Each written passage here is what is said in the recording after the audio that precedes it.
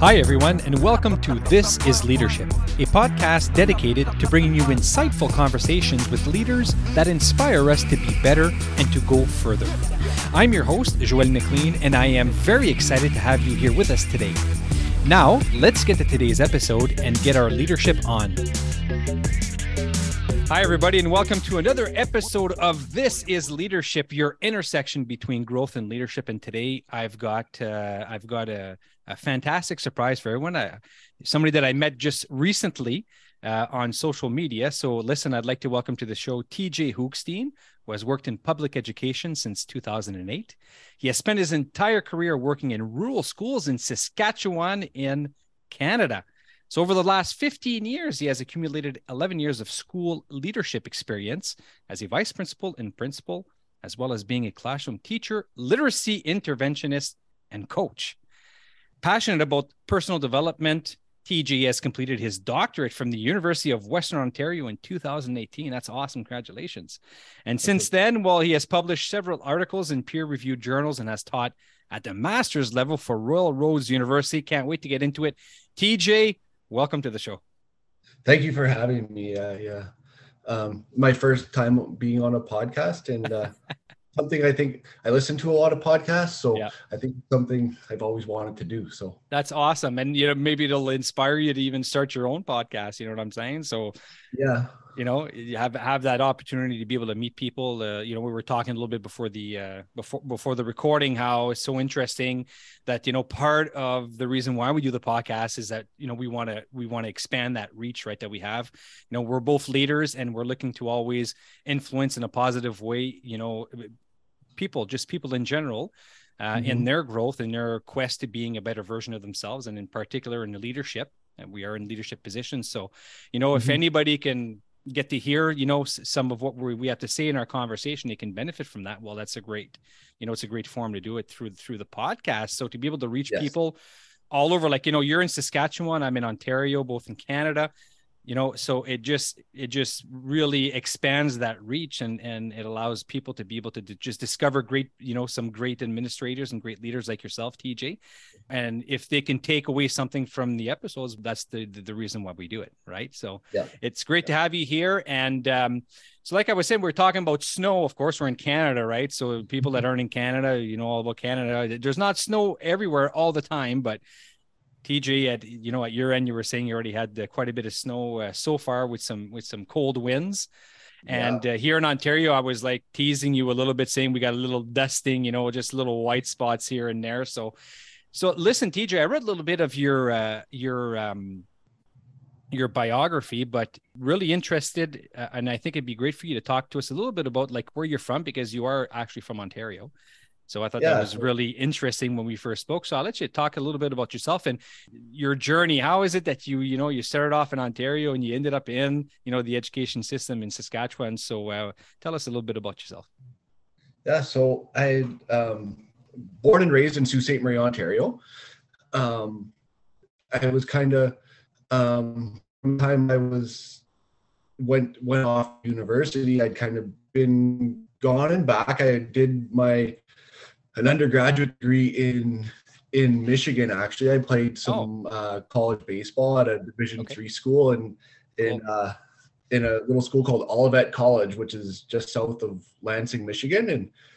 And afterwards, I went back. My first degree was in criminal justice, and I kind of wanted to get into maybe probation or something like that.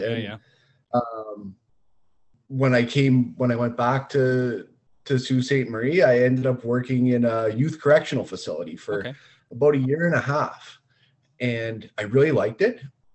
But I thought, as I got older, I don't think it would have been something I wanted to continue to do.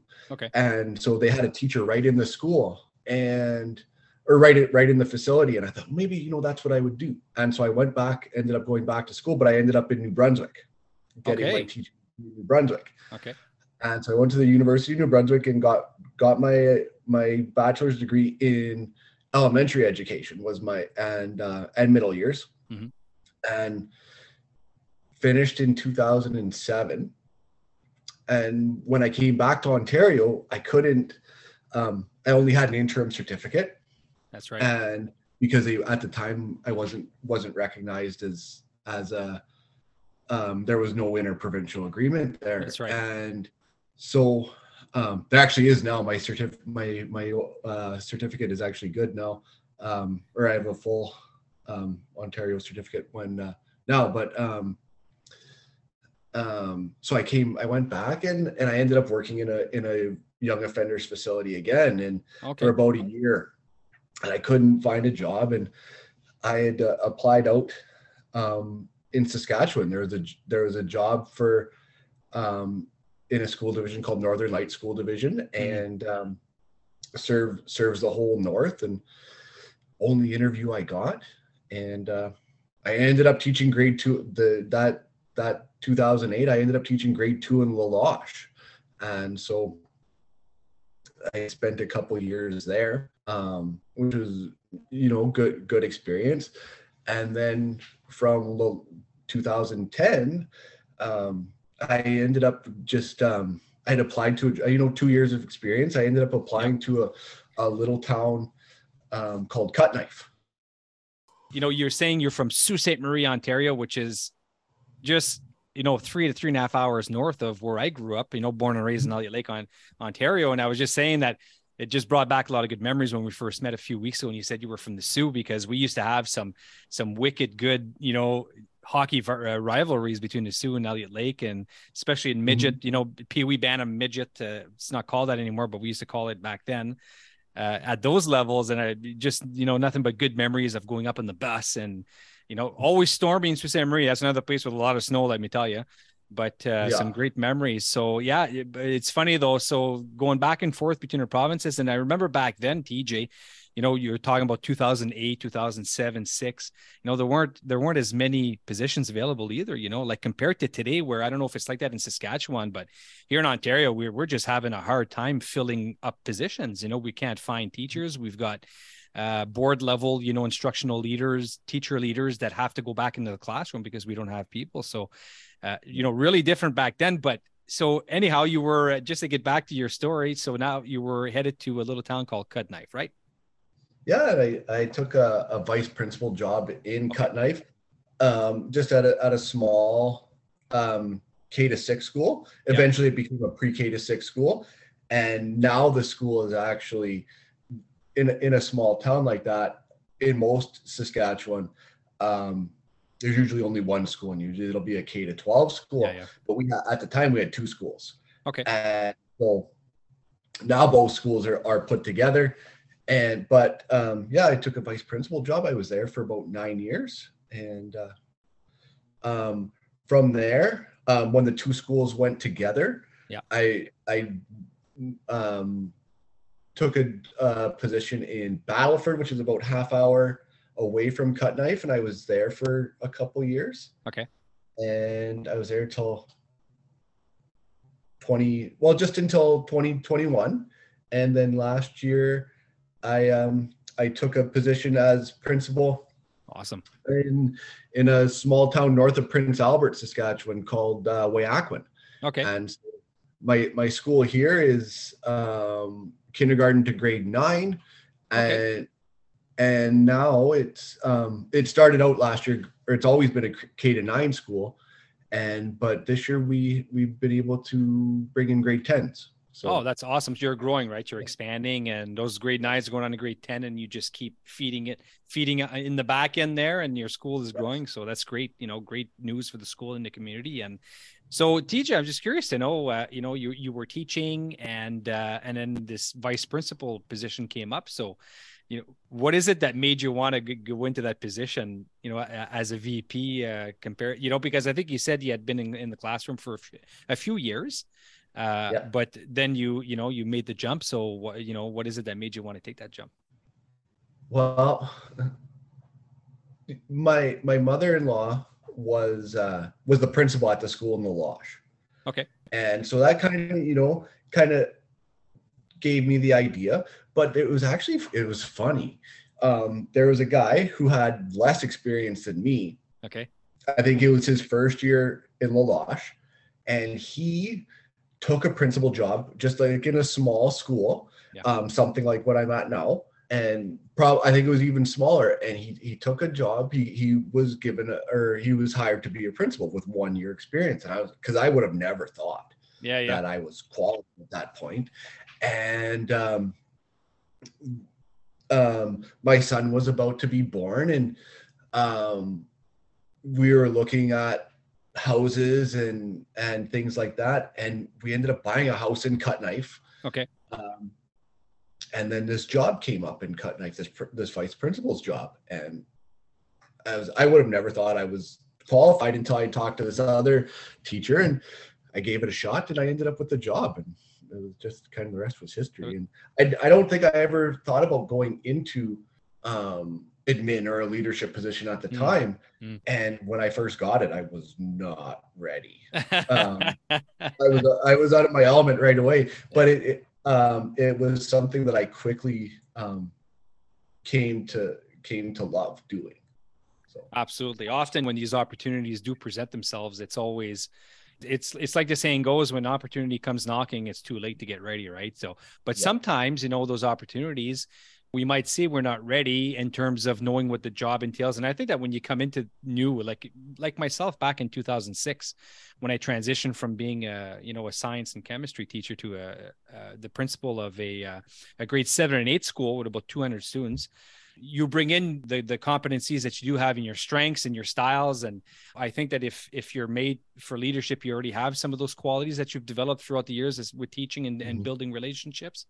But, a lot of the stuff, like I did, it's trial by fire, right? You learn as you do, and you just hope that to surround yourself with the right people and to connect with the right people to be able to coach us and to guide us a little bit. But definitely not an easy transition.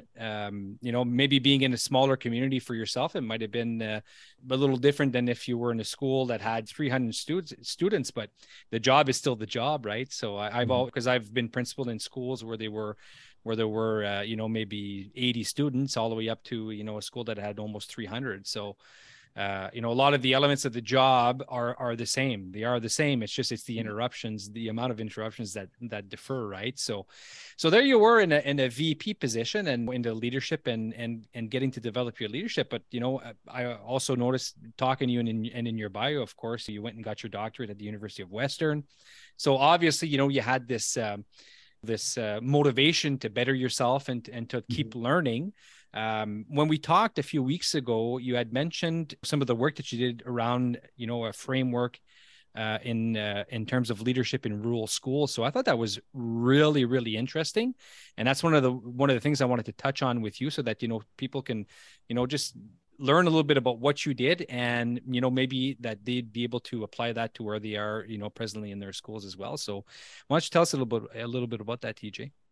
Yeah. So, I think a lot of time, the common framework, right, around leadership practice itself is, a lot of around like instructional leadership, where we're talking about developing people, we're talking about setting goals and vision and monitoring instructional program, all of those things. That's the common idea around leadership and what good leaders do. And I don't think that's changed a whole lot. It doesn't matter if you go back to the 1982, the first instructional management articles that came out, they were very, very similar. It hasn't changed a whole lot.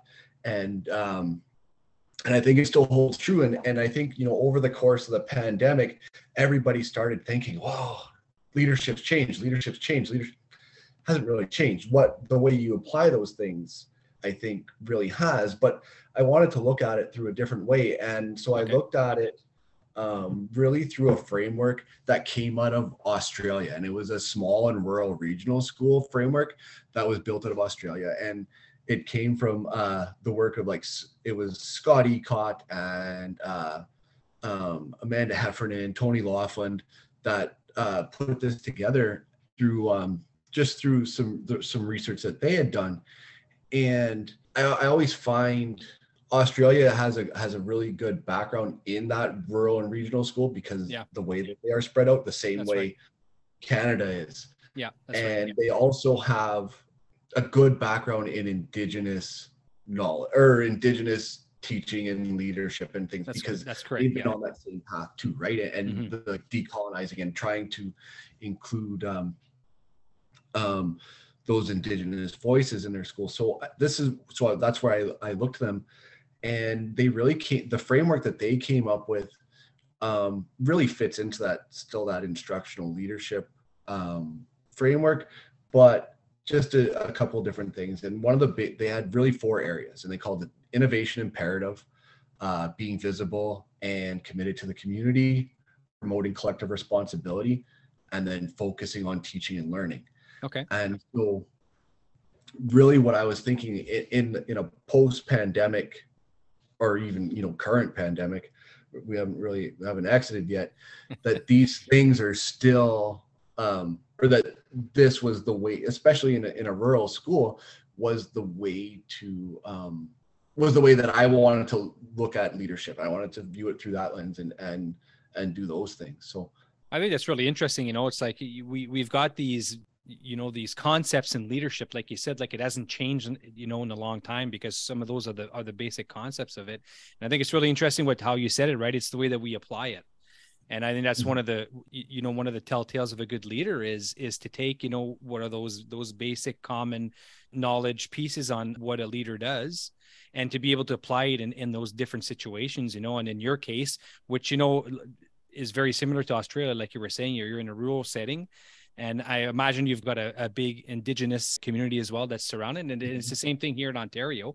We talk a lot about Indigenous education and reconciliation and Indigenous voices, into our teachings, and everything that we do pretty much well in the schools. So to be able to know how to apply in different settings some of those those basic leadership traits is something that's really important. So I think it's really great that you were looking at, how can you actually take that framework and be able to apply it, because you've seen a need in your community, right, in your school, and you were looking at different ways that you can actually apply your leadership in terms of adapting it based on this framework that was well researched and lived, out in Australia.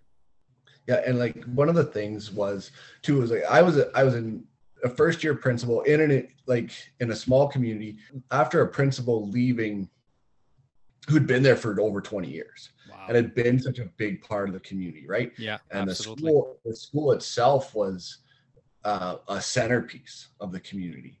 And so looking at ways to try and I guess raise the status of the school again, or bring the school back to after the pandemic, because things got when the school was shut down, I'm sure it was devastating for the community. Yeah. And then to lose their principal at the same time, it was a hard hit for sure. Yeah. And especially in rural, right? So in rural communities, that's where we had, and it's like everybody else, I think, that went through the pandemic. That's where we had, the biggest challenges with our families that, didn't have that internet access, or easily access to internet, and the ones that were a little ways from the school. So, it wasn't easy to try to find solutions to be able to help those students. And then, on top of that, you get a principal of the school that had been there for 20 plus years, contributing to the education of the kids, the growth of the staff, the community. For him to leave is also a big blow as well. So, but where there's a loss, I find there's always an opportunity, maybe for growth, and an opportunity for renewing. So, and you took that step, and you got into the position, and you did what you had to do to be able to keep building what had already been started, and with the good foundation that was put in, and to just keep building that legacy, right? So now it's your opportunity to be able to put in, your style, and to put in, your legacy, to add your legacy, and the ones of the staff and the kids that you're with, and your families that you're with now, and that you're going to be with in the future, and to just keep building that, that beautiful school in the community. Yeah, absolutely. And I think, one of the things, one of the aspects of that framework is that innovation imperative. And in a small school, in a small community, innovation, I think, can take on that different meaning. Because I think we always say the most dangerous phrase in the English language is "this is the way we've always done it." That's right. Yeah. But in a small community in northern Saskatchewan, in an Indigenous community, the way you do things matters. That's right. And the way things have been done for years matters. And when you have health restrictions or you have to change those things, trying to find ways to do the things that you've always done or the things that are important to the community and important to the school, that's the real innovation. It didn't have to be something to do with technology or anything like that. It was finding ways to make sure that the cultural element of the school stayed strong. And so for us, that meant doing a lot of outdoor ed. We did a lot of land-based learning, and that's and so we included our community in planning those things. So we did. That's awesome. Yeah. So and that's what it is, right? So, and especially when thinking about and talking about Indigenous communities, you're absolutely right. In the position that I am now, this is the second year where I'm in a systemic principals position, director's position, and one of the files or the dossiers that I work in now is actually in Indigenous education. So, and I'm learning so many things. And, when you talked about, the way that things are done, the way that things are said and tradition, you're absolutely right. These things are very important, for our Indigenous communities. And it's important for us as well, because there's a lot of meaning attached to that. There's a lot of feelings. There's a lot of history attached to those things. So, and I can just imagine, pandemic hits, right? And so all of a sudden you got to start doing things that are different. We're getting, these mandates from the governments of having to wear masks and whatnot. And, some of these things could actually end up going against, some of those beliefs of some of our different cultures, be it Indigenous or not, right? So and these are all things that we need to consider and that we had to consider as school leaders, right? And it was the same thing for you as well. So to really try to, I guess the big challenge for us, right, for schools was, well, how can we, be innovative a little bit, like what you explained. How can we be innovative in the way we're teaching and we're doing things, but at the same time, how we're going to try to keep respecting, some of those traditions and some of those ways of doing things that are so important, and balancing that with, what the governments and the ministries are asking us to do within our schools to keep the kids safe, right? Yeah. And and like I said, for us, it was, we couldn't have guests in the school.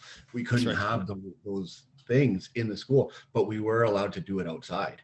We could do it if we were spread outside. So being able to get out and do, ice fishing. We did a lot of we did ice fishing. We did even things like bannock making over a fire, which was something I didn't know was possible. But we did bannock on a stick over the fire, and that's storytelling. Awesome. We did storytelling, things like that, right? Where you could have your community members come in and do those things, and being outside was a way for us to be able to get it done, because we did have, we had the vaccine mandates. That's right. And the mask mandates and all those things. And that was the only way people could get into the school. And so being able to move things outside and being in a small school, in a rural school, this is probably the best equipped school I've ever seen. Okay. Like we have full sets of like snowshoes for everybody. We have cross country skis for everybody. We have ice augers. Like we have all kinds of equipment, right? To be able to accommodate activities like that. So I think that's great. I'd love to see more of that. And even in North Bay here, Ontario, we're surrounded by lakes. There's Lake Nipissing, which is a huge lake, and fishing and ice fishing here is a big thing. So to be able to even think of doing, I remember back when I think the first years I was a principal, whenever it was the winter carnival, we would actually organize, at the high school level, and maybe even at the elementary level with the older kids, where with parents, they'd actually take them out ice fishing. But to have that equipment, we've got some snowshoes and cross country skis and stuff, but I think the important part, what you said, TJ, is, how during these times of the pandemic and all these mandates, how can we keep integrating, our Indigenous communities, right? And like you said, it's not everybody that wants to wear the mask. It's not everybody, and we couldn't have guests coming to our school, and that's something that's really important, right? Because a lot of these activities, and I'll give you an example, like, if I have a classroom that wanted to make some dream catchers, it's really important that we have an elder from the Indigenous community come in and guide us, right, to make sure that we're doing it right, and that we understand the history behind the dream catcher. So those are really important partnerships that we're working hard to develop with our Indigenous communities and our leaders and our elders, right, and our experts in those fields, to make sure that we're doing it right. So during the pandemic, it wasn't allowed in the building. So I think it's great that, and it's and it is innovative for you guys to have thought, well, you know what, let's bring the inside outside and make it happen, so that we can actually do these activities and invite the elders or the members of our community to come in and join our students and learning about all these great activities and the history behind it and the meaning behind them. Yeah. And, in Saskatchewan, there is a big push for land-based learning, and especially, in my own school divisions. Yeah. So it's always been, it has been something that we've, as a whole province has worked on, it is, I had somebody ask me last year, one of the students that I taught in when I taught in a master's course. And they asked me, well, how do you meet your curriculum outcomes? How are you allowed to, or they were asking, like, you want to do all these things, but how do you still hit those outcomes? It's like the part of like in Saskatchewan, I guess we do have what's called like a 10%. There's a 10% leeway for locally determined options. Okay. So we have that, but when the outcomes are in a lot of ways are open. So there are a lot of First Nation, Métis, Inuit outcomes. That's right. Already, but then there's a lot of opportunity to include things in other ways, and those activities fit into your science, into your social studies. Absolutely. All of those outcomes, right? So those land-based activities definitely. They fit nicely into the curriculum. It's not an add-on. It was like, it works, like it's works just well. Yeah. Like that. It's a great compliment, right? So to be able to bring the kids outside, because like you said, you can integrate that with any subject, right? You go outside, I can put in a literacy piece about that, and I get the kids, and even in writing, I can get them to write a little piece about, the experience, how they felt, what they thought of the experience, how can we make it better, what, the strong points and the points to that we need to improve. We can get some math in there. If they're outside, we can get them to measure stuff, measure distance. There's science, my goodness, you're outside, right? So nature, even chemical reactions, you could look at that, water, the different states of water, and I can go on and on and on. So it's really just a matter of, and in Ontario curriculums, it's the same thing. We always encourage our teachers to integrate as many subjects as you can, and just be creative with what you're planning. Bring the kids outside, plan something that they weren't expecting. And those are the lessons that actually end up hitting home a lot, the most. And those are actually the experiences that 15 years later, that's what that student's going to remember. He's going to remember that time that he went fishing. I remember that time when I went ice fishing and my teacher asked me to write this paper after. I don't remember the paper. I don't remember what I wrote, but I remember going out ice fishing, and we had a blast, and we learned about, all different things. And we had some elders from our community that came with us.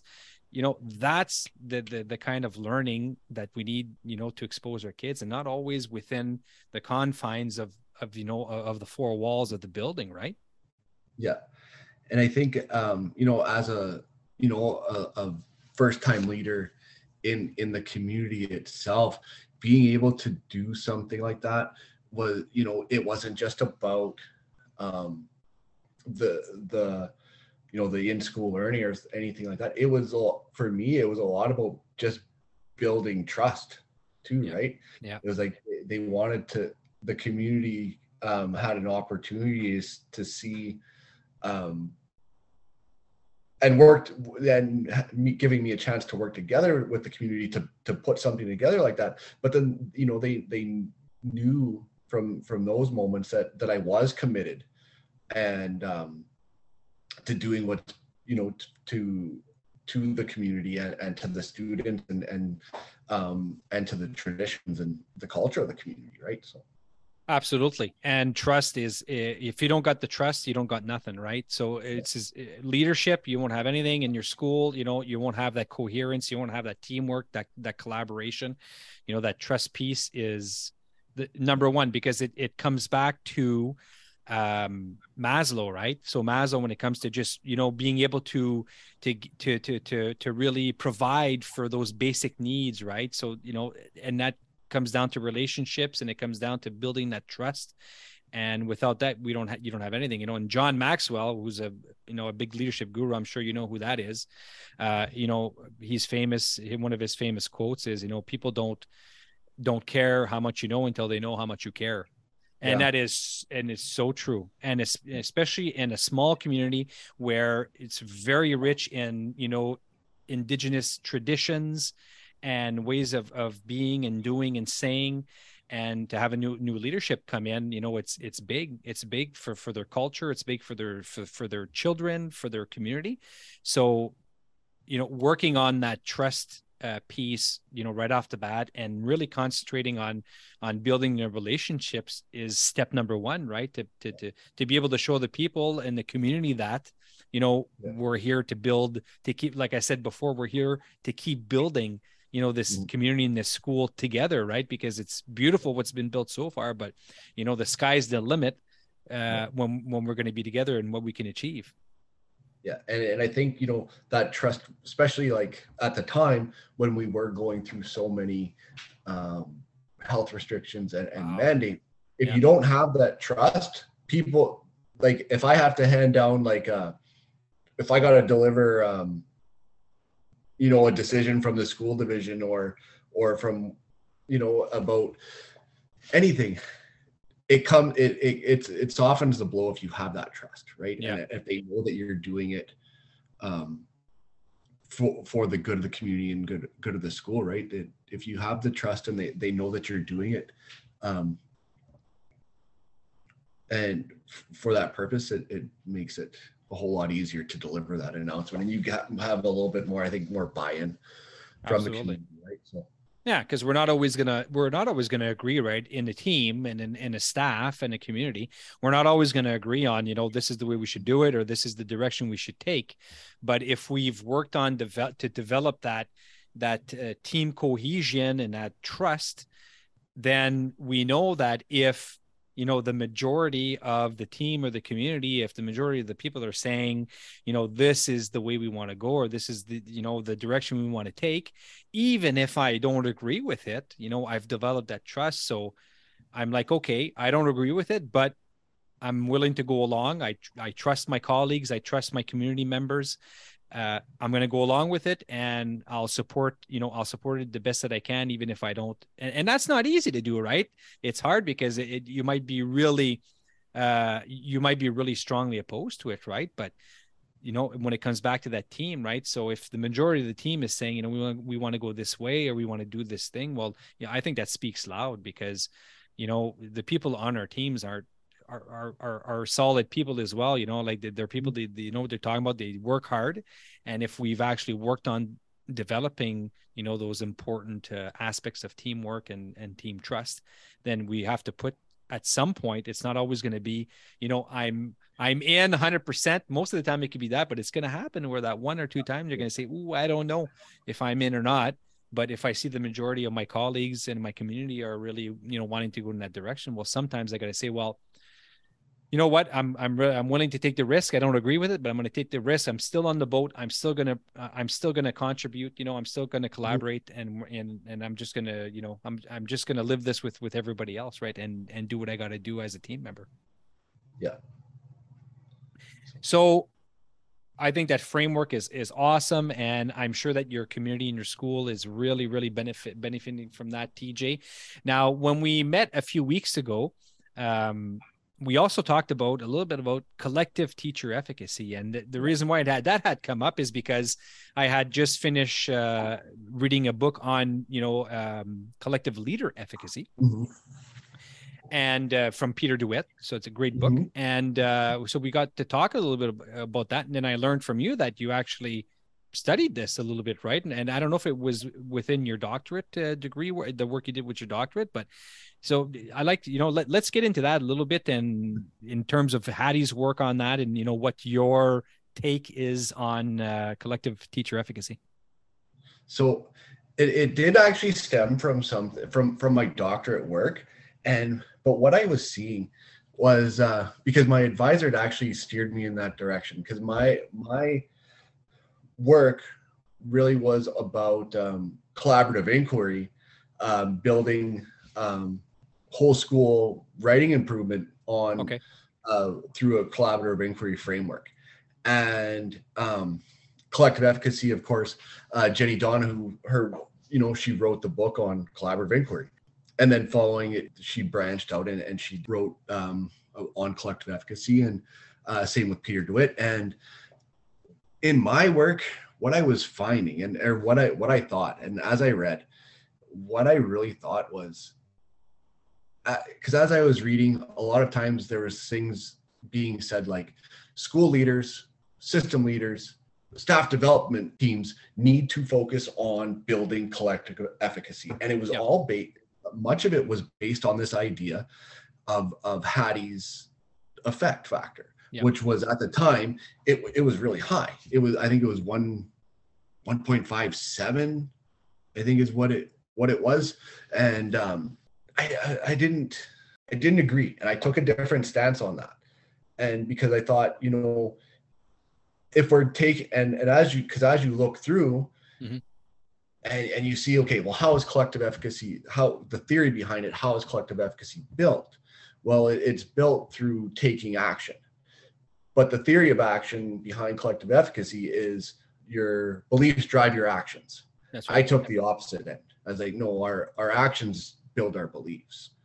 And that's kind of the area that I went through. And so I took a deeper dive into it, because a lot of times when you looked at those studies that were claiming collective efficacy had such a big impact, especially the early ones, like by Roger Goddard and Megan Shannon Moore, and those studies were really high on collective efficacy that before the meta-analysis came out.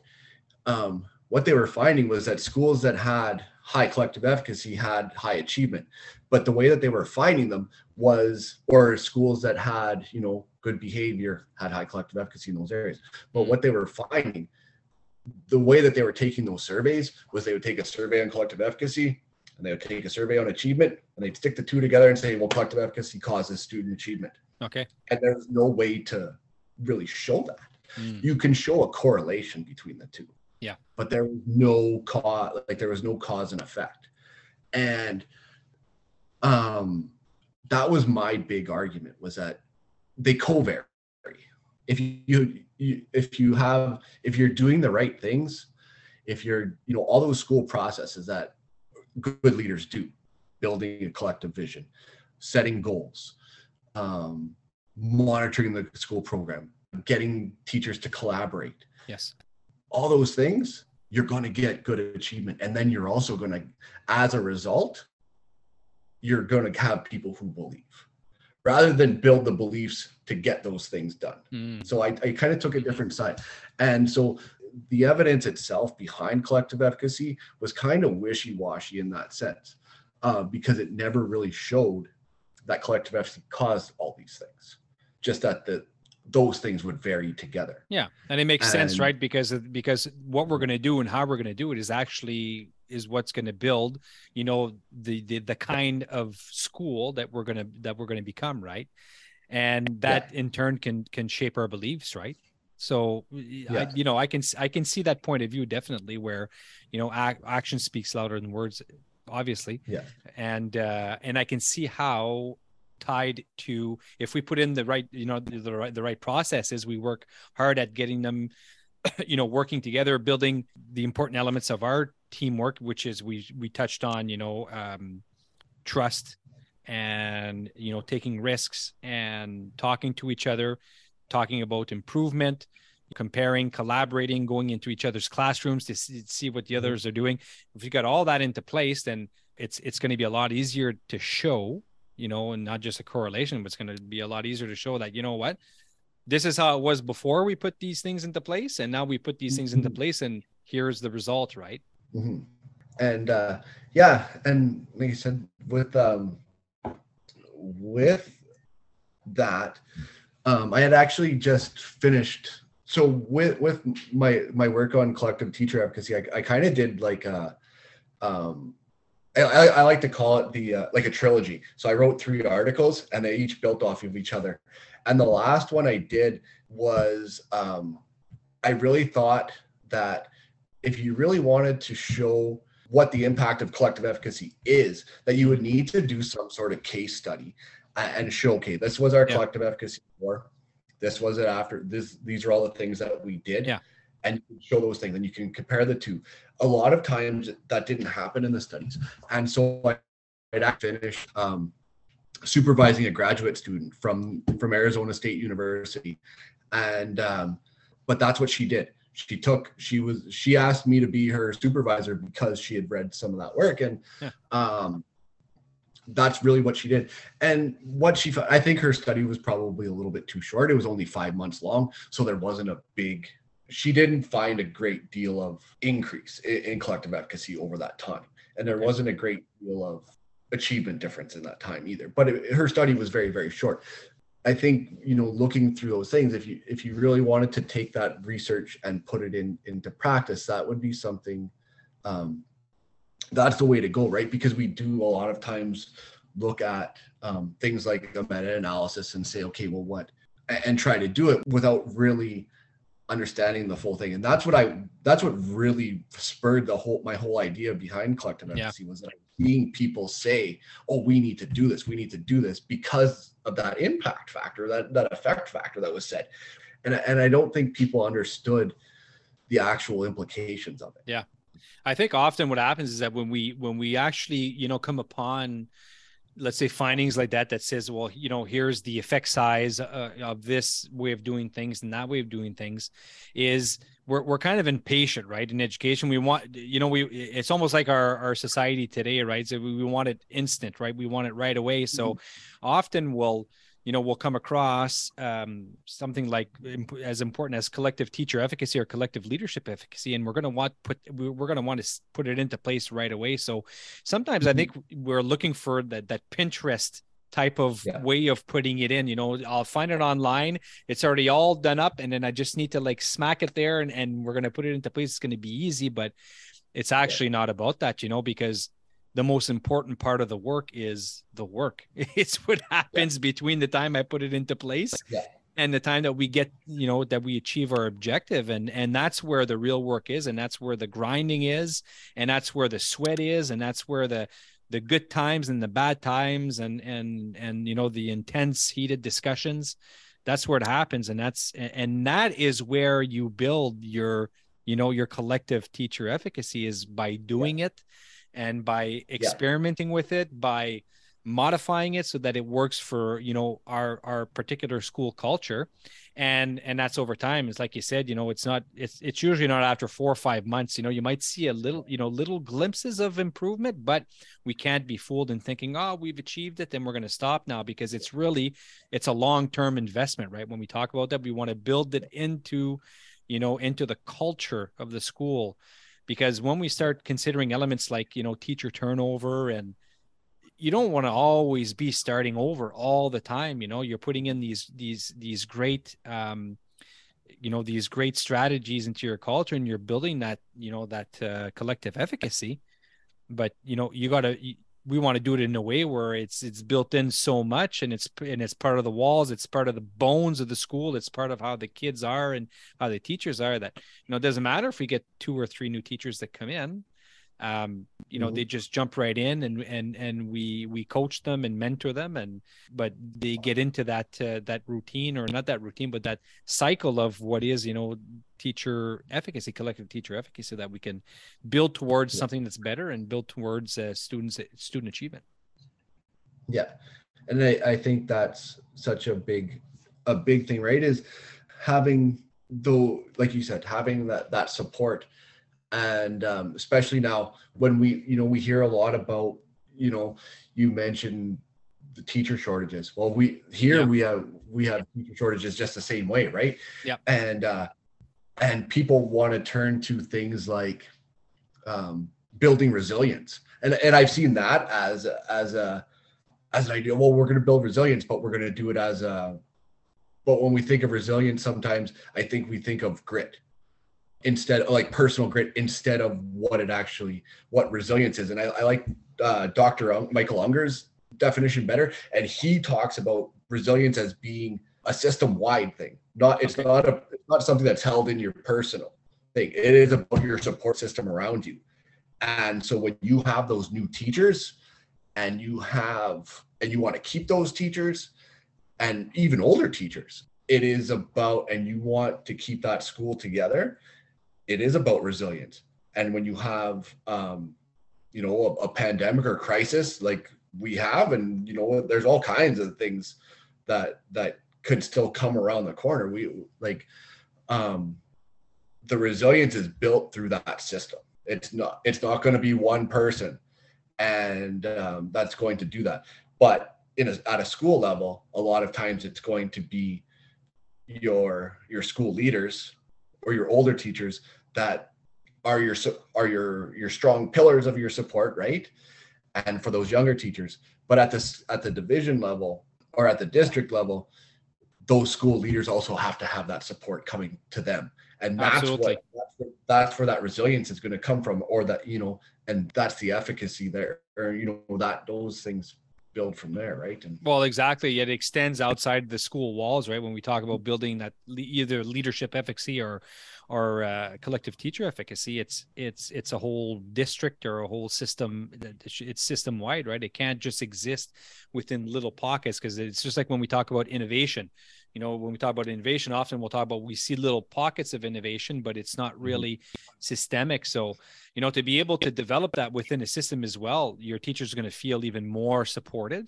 And you touched on something important, because we did talk about, teacher shortages. So it's even more important today to be able to retain, right? We were talking about student retention, but I think we've been talking a heck of a lot more about teacher retention. So we want to be able to build that ecosystem within our schools that they feel supported. They feel like there's a team, not just in the school, but in the district as well. But they also feel like they're being pushed outside their comfort zone so that they can grow.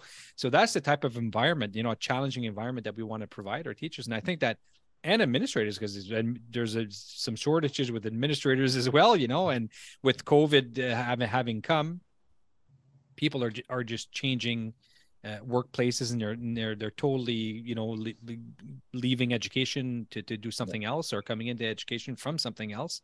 So it's really crazy the rate that it's going on. But these are the environments that we need to create so that we can keep our people where they are, and just to build that solid team and district level efficacy, because that's the support that we need. We don't need schools that develop it, but then in the background are always saying, well, the school board this, or the board that, or the district this, the district that, then you get a disconnection, right? So that's like a piece of a piece of the chain that's not as solid, right? And if one piece of that chain ain't solid, then we know what happens to the chain, right? It makes, what it reminds me of, teacher? It reminds me of, have you seen the movie Guardians of the Galaxy 2? Absolutely. Probably, yeah. Right? I think it was number 2 anyways. There's this one scene where all the ships come in together and they form like this net, and they keep like this big spaceship coming in. That's what it is, right? It's that resilience you were talking about, that piece to be able to come together. Doesn't matter what we're facing. Whatever it is we're facing, we've got that confidence because we've developed that system-wide resilience, that efficacy piece, that trust. And that is what allows us to be able to come together, like in the movie, right? And Yeah. stop that species from coming in and destroying everything, right? Which is symbolic of whatever challenge that we're facing as a school community. Yeah. And like in my school division, like, so how I would do that really is, we have a great support, especially, I had one young teacher. So along with the principal here that left, his wife also left, and she'd been here for just as long as he did. And she was a teacher, or he was a teacher, and okay. Them, and they actually they still live across the street from me, so they're still here. Oh, okay, but they're not in the school anymore. They're part of my support group too. But having a brand new teacher come in, in that time, he's from out of the community, new teacher, didn't have a lot of experience in the classroom. And so being able, like myself and other teachers, to lean on, but also my school division has a great, a stable of consultants to work with, right? So that, we have people that'll come and help work with on unit plans, who will work with. Oh, that's awesome. Like a mentorship. Yeah. And do all kinds of things. So the support there, with things that, that I didn't have to be the expert on every single thing. I could reach out to somebody and say, hey, can you help him with this? I'm like this, and he's asking for help with this, or this is what I'm seeing. And then even my superintendent doesn't come in as really heavy handed. She comes in as a support, and that's how she approaches things. And that, those things that are very, very important when you're trying to build a system and maintain that system, right? So I think that's the best way. I was just talking to somebody about that, and I compared to raising our kids, right? My wife and I, we raised our kids in a way that we didn't want them to be afraid of us, right? Like how our moms, probably your mom too, but my mom anyways, it was a generation where it was wait till your dad gets home, right? So just to say, like, when we talk about building that team and that efficacy and that trust, and your superintendent is a great example, right? Is coming in, not being authoritative, right? I'm not scared because of the position, right? But the way we raise our kids, we wanted to instill in them that sense of, I'm afraid of disappointing mom and dad. And I think that's a lot more powerful than I'm afraid because of the consequence, right? Anyways, that's my take. I think it's a lot more powerful. So I think that when we do build that efficacy within our district and our team, I think we end up building that a little bit. Like, people will really give it their all because they don't want to disappoint the team, right? They don't want to disappoint. Yeah. So I really, I can really appreciate, the way your superintendent comes in, and the way that she comes in and expresses that leadership in that sense, where I'm here to support, I'm going to build you, but my expectations are still high, right? Yeah. I'll be here to support you to get there and your school. So in turn, we end up being like, oh my God, let's get this going because we don't want to disappoint. Right. So I think that's a great way to go about it. And I think you go a heck of a longer way in that sense than, I'm going to do it because I'm scared of a consequence. Yeah. And, I've been in places where fear was the driver. And so if a teacher wasn't, if a teacher was struggling in the classroom, and the superintendent was in, everybody knew, and it created a bad vibe in the school. And so having that, and everybody felt it, and everybody knew what that superintendent was doing there that day, or what they were, and there's a fear over that. And now, and so, like, it is a breath of fresh air to know that you have the support at the school division level, and it helps with everything, just with the feeling. It builds that confidence in your day to day. It helps you, hey, I'm going to, I might not be where I need to be, but I'm going to improve. I have the support to improve, and I'm not, like, if you're always feeling like your job is on the line, or you're always feeling like you're being good, you don't want to stay at, Yeah. you stressful and hard. We want to keep teachers. Support is the way to go. I think when I was first started my master's journey, one of the things that was, I think it was Todd Whitaker thing. It was like, get the right people. I might be wrong on this one. I don't know if it was Todd Whitaker, but it's like, you got to get the right people on the bus and the wrong people off. Yeah. Yeah. That is Todd Whitaker. Get the right people on the bus and get them sitting in the right seat. Right. Yeah. But I think, when it comes to the teachers in the classroom, Dylan Williams said it, we're better off developing the ones that we have rather than getting rid of more, because over years, teachers will develop that, develop the competency and the expertise. Now, if you're 20 years in and you have a different story, but when you're an early career teacher, having people there to support those things, you don't need off the bus, you need them, help them get them on the bus, right seat, right? Exactly.